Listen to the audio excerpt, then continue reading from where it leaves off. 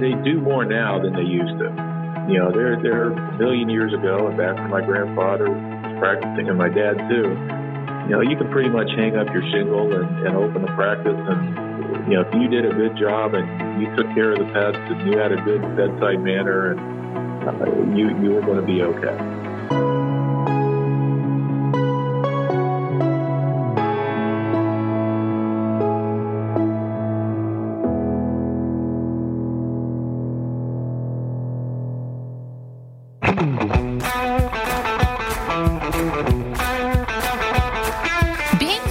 Is about more than just a regular gym routine. When was the last time you checked on your financial fitness? If you're feeling like you're falling behind, Ed Siddell is here to help with The Retirement Trainer, a podcast about helping you get into better financial shape. Every week, Ed talks about things you need to know to become more financially fit for your future. Learn about things like how much money will you need, financial mistakes other people often make, and how you can avoid them. Plus, details on the Retirement Fitness Plan, a plan Ed personally created to help you get to and through retirement by focusing on 5 key areas of your financial life. Learn more about the Retirement Fitness Plan when you visit EGSIFinancial.com and click on Processes. Then subscribe, follow, and listen to The Retirement Trainer on Apple Podcasts, your iHeart app, or whichever podcast platform you prefer. It's The Retirement Trainer with Ed Siddell, a podcast about finding ways to help you become financially fit for your future, no matter what financial shape you're in now. 2020 was a challenging year for a lot of people, and in particular, small businesses. EGSI Financial believes in giving back to the community that has supported us for nearly 20 years. And as part of that, we're rolling out a campaign called Giving Back to Small Business. This is where we highlight 2 small businesses every month on our podcast, Ed Siddell, The Retirement Trainer, which is on iHeart, Spotify, Apple Play, everywhere you listen to your podcasts. To learn more about these small businesses and what kept them going and succeeding during COVID, our goal is to promote and learn lessons of these small businesses so other business owners can draw upon their experiences and lessons to enhance their own situation. Today, we have Dr. Robert Knapp joining us on the podcast. He's the president and owner of Knapp Veterinary Hospital, located right here in Columbus, Ohio. And this is Leanne Siddell, here to help us answer all of our questions and give us some guidance, is the retirement trainer, Ed Siddell. Hi, Ed. Hi, Bob. Hey, Leanne. Hello. Hey, Bob. How you doing? How are you? Oh, doing well. Well, thanks for joining us on the podcast today. I know how crazy busy that you guys have been lately. Yes, we have. Yeah, I mean, you really have been. It seems like, over the last year, even though things were a little crazy, you guys were, busier than usual. Yeah, it seems to be an industry-wide issue or trend that the veterinary profession in general over this last year, starting probably end of last spring, things have been moving at a growth and the busyness has been higher than anybody can remember ever.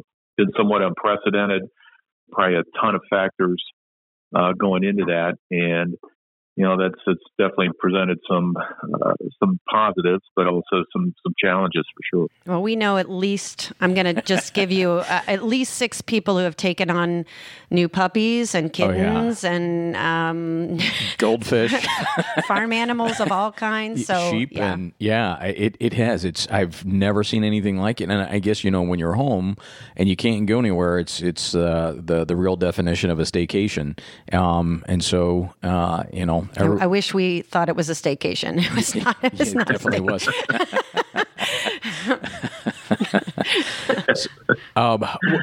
So tell us about some of the challenges. I mean, obviously the good things, but let's talk about some of the challenges that you faced over the last year and kind of how you handled them. Yeah. So this last year, the challenges have been sort of continuous, and some are things we sort of anticipated as the pandemic started rolling up, and we saw what was going to probably happen with shutdowns and things like that, and then a bunch of unprecedented things. Probably the biggest challenges early on was a lot of the uncertainty, right? As we got into end of last March and April, our veterinarians and a bunch of other professions, dentists, optometrists, medical doctors all were sort of said, well, routine or elective procedures, to preserve protective gear for frontline workers, you're not allowed to do those. So certain surgeries we would typically do, a lot of things got canceled and pushed back. So, there was a challenge in from the business side of that and just the practice side, the uncertainty of how long will these restrictions last, right? And, nobody knew early on. So that was challenge A. Challenge B was taking care of our staff, my doctors, my veterinary technicians, my support staff with receptionists, animal care assistants, veterinary assistants. All right, how do we make sure everybody's safe? Because we were designated, veterinary medicine is designated as an essential service or essential profession. So we weren't required to close our business, but at the same time, we needed to keep things going, take care of the sick animals and the things that needed to get done, but figure out a way to do it, socially distanced, physically distanced, I guess the better term, manner, and keep our staff healthy and safe, keep our clients healthy and safe, and then still follow the government mandates and requirements for everything. So, that was a balancing act. I think when we start looking at requirements of 6-foot distancing, I'm not sure how I can have a veterinary assistant, restrain an animal so I can do a physical exam and still maintain 6 feet of distance. So it's, masks, shields, emphasizing with our staff, if you're sick, stay home. That creates its own thing where you're scheduled to have X number of people working to handle X number of patients, and 3 people have a fever or don't feel good. Now we're, short-staffed. And then early on working through that. Then as the restrictions sort of reduced, it was then managing the unprecedented or unexpected increase in volume of business. The number of new clients, the number of new patients, practices that were sort of maybe slowing down because our new model of doing business was a curbside practice. Clients can't come in, have extra staff to move animals and move pets from the parking lot into the hospital, doing everything by phone, do all the communication by phone with a client who's sitting right outside, but you can't go out and talk to them. And then it just added layers of time onto things, and trying to keep up with that. And then, now our issues as things are opening up, it's staffing, right? I mean, in our situation, I've had some part-time employees that either have graduated college and gone on to their full-time careers, or they were working part-time in school at OSU, and now they're home for the summer, and now we're having to all of a sudden fill the ranks again. And where I think as everybody else, we're sort of looking for employees. Everywhere you go, there's signs up, and I don't think veterinarians are any different. We're all sort of the same boat here. Yeah, and it's not just getting people to come in and work. It's getting the right people, the qualified people to come in and help with the animals. I mean, it's a because it's such a specialty. I mean, your resources are a lot more limited, or your pool of people are a lot more limited too, aren't they?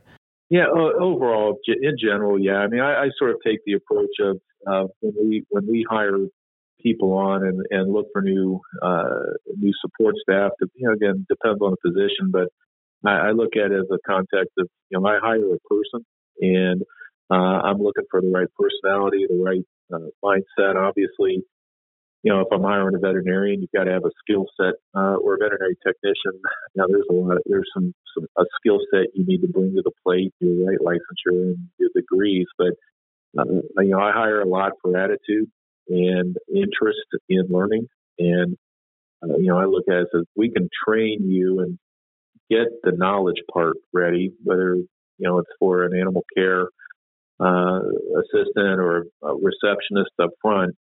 But what I can't fix is, desire, interest, and attitude. Right. And, Yeah. Good point. When we try to hire for that, and then we can work on over some time the other thing. Now, struggle we've had in the last year is that extra time is somewhat non-existent. So I hired a new doctor last year, and that was a big question mark during the early part of the pandemic. Is the business going to support replacing this doctor? Or am I smart? Should I just leave that position sort of open right now? And in retrospect, I'm glad we hired her, but at the same time, there's usually a couple months sort of ramp up time, and this individual started end of May, and there was no ramp up time. I mean, it sort of straight into threw the her deep into the end. water, and I said, "You either swim or Yeah, or else sink or swim." I'll throw a life preserver to you if you need it, but let's see if you can swim first. And I guess that's where that employee handbook. Here you go. Here's all the processes, procedures. Yeah. Well, so how long were you guys closed? I mean, because you have a hospital, so you have animals there the whole time. I mean, you couldn't be closed, right? Yeah, we never closed. Okay. All right. We never had to close or shut the doors. We did have to there was a governor state mandate to preserve the PPE or the personal protective equipment and supplies. So our ability to do some surgeries with appropriate protection was pretty much gone for most of middle of March through April. And so we had about 6 weeks, maybe a little bit more, where to be compliant with the state's mandate to preserve that equipment. We weren't doing certain procedures, so we didn't. We couldn't even get the stuff if I wanted to. I mean, I couldn't buy exam gloves or surgical gowns or surgical masks. That stuff was just unavailable to our profession. So what we had, if we had extra, it went to the state. We donated it to the Franklin County because they were distributing it then to primary frontline workers. Stuff that we had already opened, it just became gold. And don't you really need to wear a glove to do that, or can you just wash your hands really well afterwards? Yeah, and especially when you're dealing with animals all the time, it is. Yeah, there's obviously things we do that aren't very appealing sometimes. Yeah. That's a very delicate way of saying about it. That's much nicer than I was going to. Yeah. Yeah, we'll try to keep this podcast as G-rated as possible. Well, so how did you get into this business? I mean, did you? I know your dad was a veterinarian. Had you always been around animals, and you at an early age said, "Okay, this is what I want to do," or how did that evolve? Yeah, so my path is probably not the most common one. I mean, actually my grandfather and father were both veterinarians. So the business this is a third generation practice. That's unheard of. Grandfather started this in 1945. My grandfather graduated from Ohio State as a veterinarian in 1932. He was on faculty for a while, and then left the university like mid-40s and started this practice on what was then the north side of Columbus in 1945, and we've been at this address ever since. My father it's the same location. Same location. My father graduated in 1961, was in the Army for a couple of years, then came back to Columbus, and then I graduated in 1992. And so I grew up in this thing. So this is sort of, whether it's genetics or just not knowing anything else, this practice is what I've known. I've been working here since I was 13, hanging out here since, I was a baby, I'm sure. And, it sort of just evolved of, I enjoy doing this job. I enjoy the challenges of this job. Never really strongly looked at anything else. Mm-hmm. Just sort of satisfied whatever needs I had. and with my interests. And it's the science part of it, it's the problem solving part of it, it's the people part of it, it's working with the pets, and it's and then the legacy of what we've created and done is trying to maintain that. All of those things sort of pushed me where I am now, or led me where I am now. Do you enjoy the business component of the hospital, or because what I have found, I have a close friend that is a vet, and the animal component of it, the business side of it, or did you feel like you wanted to bring somebody alongside you to take on that? I can only tell you from our experience here, when I started working with Ed, it definitely added a dynamic. We are very different people, but we complement each other. Yeah. Yeah. And I'm just, I know. Yeah. I mean, it's, going from the practitioner to the businessman. I mean, that's or business person. I mean, that's because they don't teach you that side of it in veterinary school. Or do they? Yeah. Well, they do more now than they used to. They're a million years ago, and back when my grandfather was practicing, and my dad too, you can pretty much hang up your shingle and open the practice, and if you did a good job and you took care of the pets and you had a good bedside manner, and you were going to be okay. Back a million years ago, I remember when my grandfather would go out of town, he'd basically the whole business was in a tackle box. The checkbook was in there, the tax tables were in there, payroll. We used to do payroll. You could take a piece of notebook paper, scribble, put your name on it, put down how many hours you worked, and boom, that was your quote unquote time card. And every 2 weeks, you'd sit down and you'd add the hours, multiply by your hourly rate, look up the tax table, and handwrite out a bunch of checks. And everything was in this tackle box. And I knew, as kids, we knew when that tackle box was on Dad's desk, Grandpa was out of town and Dad was in charge, and we should leave him alone.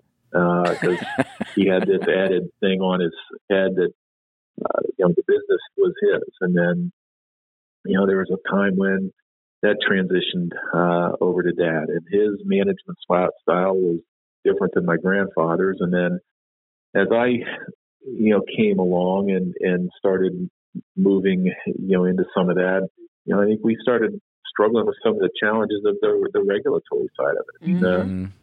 Tax implications were much higher. There's more issues with, record keeping and compliance and IRS and wage and stuff. And now you're dealing with insurance, right? Our animal insurance is a whole different level. Yeah, so that's definitely an emerging thing that comes along. So, we sort of, from a business standpoint, I didn't get a lot of business training in school.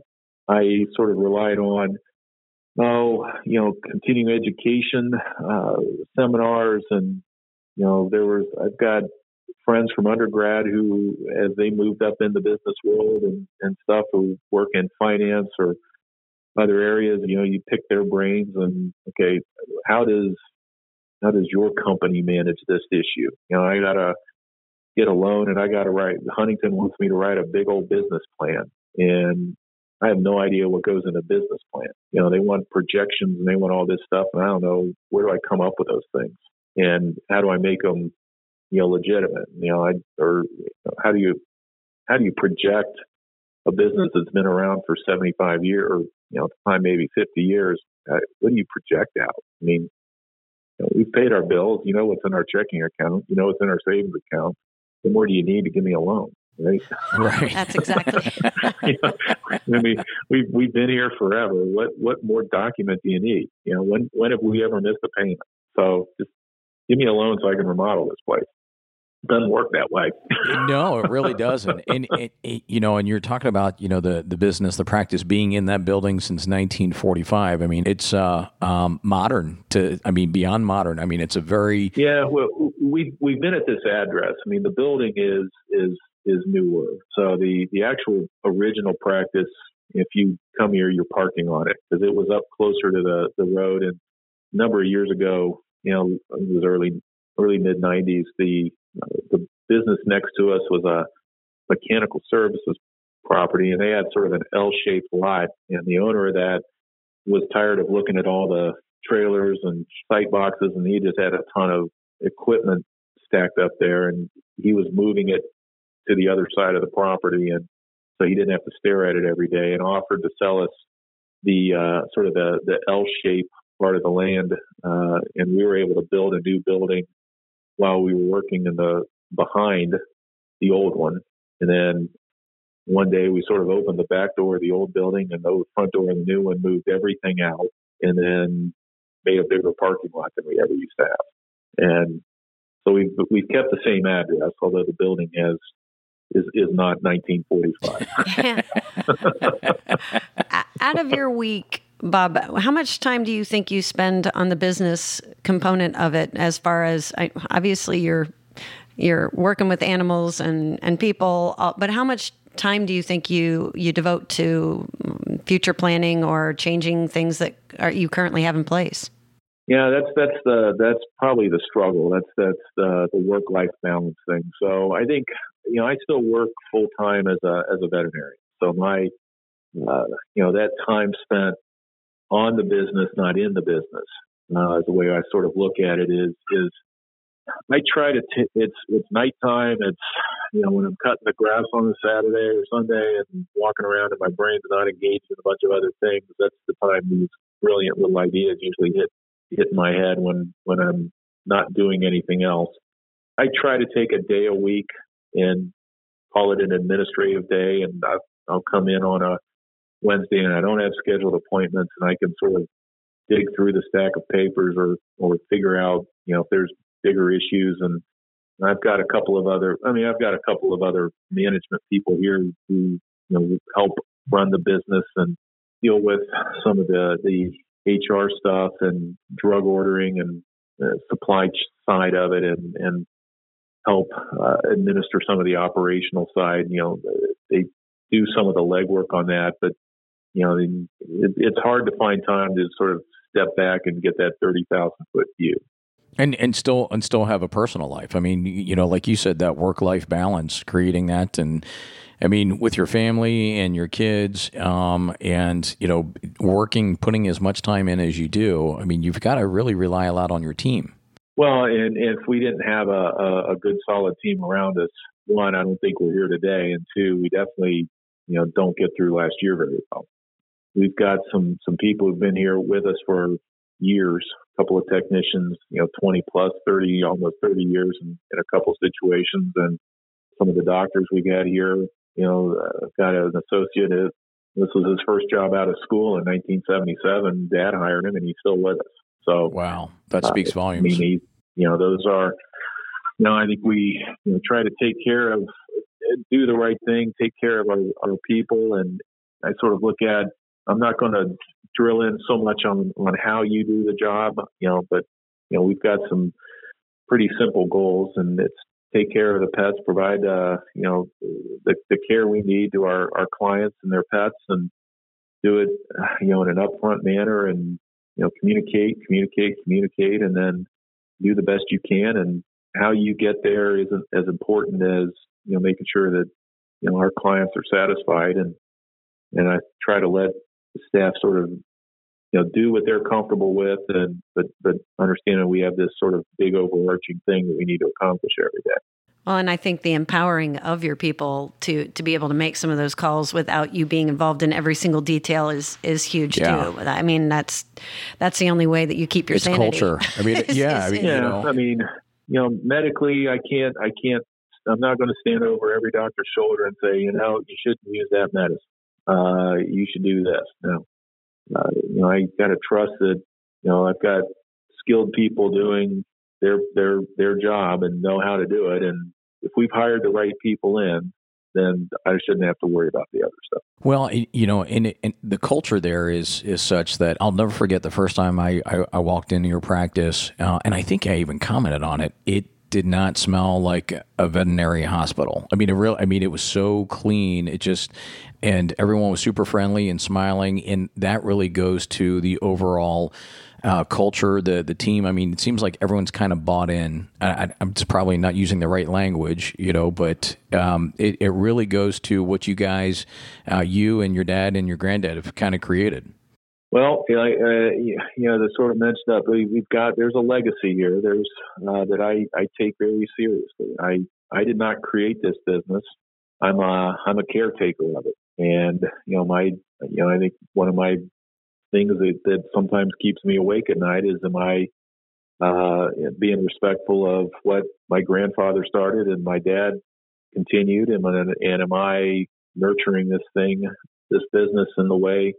Granted, it's not going to be the same way they did it, but I like to think that our overarching values are somewhat unchanged.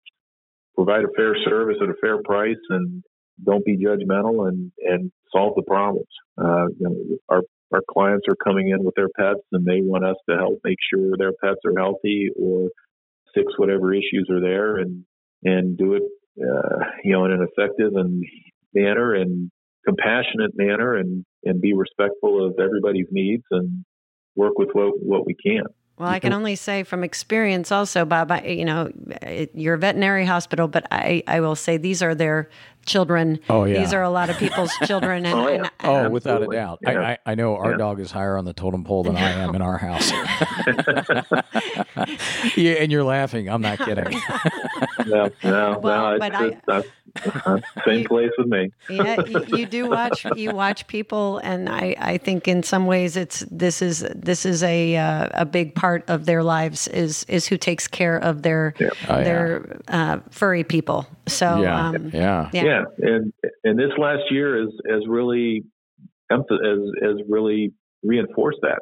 I mean, everybody's been home with their pets all the time, and what does the dog do all day? Well, now we know. And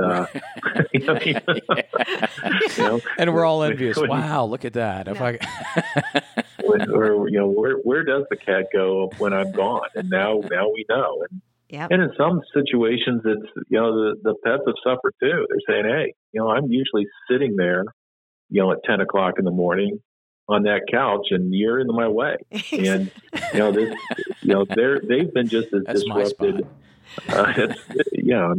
Go to work, get out of here. And they've just been just as disrupted with this whole change as we have. It's created some things. And then as things start to open back up, once everybody gets into the rhythm of the new, the adjustment, now things are starting to open up, and people go back to work, and the pets are sitting there going, "All right, where is everybody?" I just got used to liking everybody around. Now they're all gone. So we're going to have this sort of influx of things that creates. I can only, again, the depression of people has been ebbing and flowing this year, but with our pets, we're seeing that anxiety, that change and happen. So I can see it from my own personal life. I've watched a lot of change happen. So just one last question I have for you. So from a marketing perspective, I know your reputation, it's a lot of referral for you guys, but have you changed anything? Have you, and how you're marketing? Are you doing anything different over the last year than you did before? Really no. As far as marketing, there's always that. This profession has never really embraced marketing a lot. All right, I think, and there's different schools of thought as far as for a professional, how much is too much, and what's ethical and what's respectful. And I think there's sort of a fine line. And I'm sort of a traditionalist, and I don't think my grandfather had a marketing budget. I don't think Dad had a marketing budget. We never really advertised, except a million years ago, it was an ad in the Yellow Pages. That was marketing, right? Yeah. Who's the first veterinarian to go with a block ad, and who was the first one to go with color, and then full page ads, and those were the marketing wars. And now with internet, we've dabbled in. There was a period where we did some like Facebook, stuff, and we had it never really panned out. It didn't really create much for us. And I think what our tried and true thing is goes back to, one, we've been here a long time. We haven't gone anywhere. We're in the same address as we were 75 years ago. Word of mouth and reputation and our work to maintain that is where I sort of focus the efforts. Well, I mean, obviously the word of mouth and your reputation is why you guys are succeeding for sure. So, Bob, how can people find you? And obviously, we've mentioned, but give us a little bit of direction on how they can find you.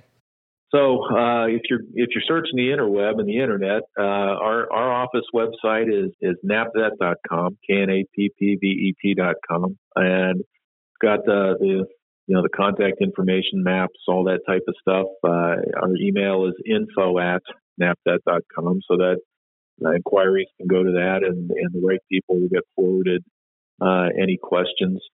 Our address is we're at 596 Oakland Park Avenue, so that is in the Clintonville area, Columbus, or one block north of East North Broadway, and then the intersection of East North Broadway and Indianola. So sort of Clintonville area, just north of campus, very accessible to 71, not too far from 315, and it's sort of a centralized spot. It is. It's a really great spot. Right off the interstate, yeah. And we're going to make sure that everybody has all the bells and whistles as far as through Facebook and to link on and locate you that way. Okay. Yeah, but perfect. if you're a small business in the Columbus area, we want the opportunity to learn how you overcame this very difficult year. We want to learn all about how you made it through this very stressful time. And as we know, it's important that you have a plan. We build plans here for our clients so that when the anxiety of bad things happening, which they sometimes do, that you know what to do next. Small businesses need a plan also, and to prepare for the unknowns, as this is the largest asset most business owners have.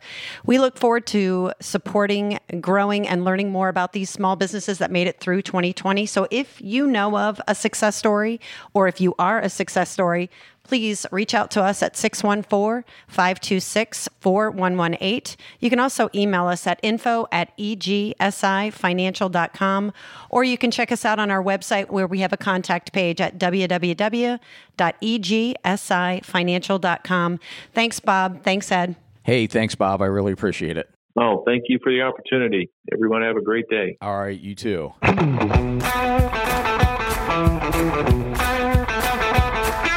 When was the last time you tested your fitness level? Not your workout routine. I'm talking about your financial endurance. Because if saving to a 401k is the extent of your effort, it is time for you to start shaping up. And Ed Siddell is here to help you do that with the Retirement Trainer. It's his podcast to help you examine your financial stamina and learn the questions you should be asking and areas to focus on to help you get to that place you've been working so hard for, a happy, comfortable retirement. And it's not as hard as some might have made you believe. Ed's broken it down into 5 simple steps. It's the Retirement Fitness Plan, which he personally created to help clarify key areas of your financial life. Learn more about the Retirement Fitness Plan at egsifinancial.com. Then subscribe, follow, and listen to the Retirement Trainer on Apple Podcasts, your iHeart app, or whichever podcast platform you prefer. Investment advisory services offered through EGSI Investment Management, DBA EGSI Financial Group, a registered investment advisor. Insurance and annuities offered through EGSI Financial Services, Inc., Ohio license number 1020619.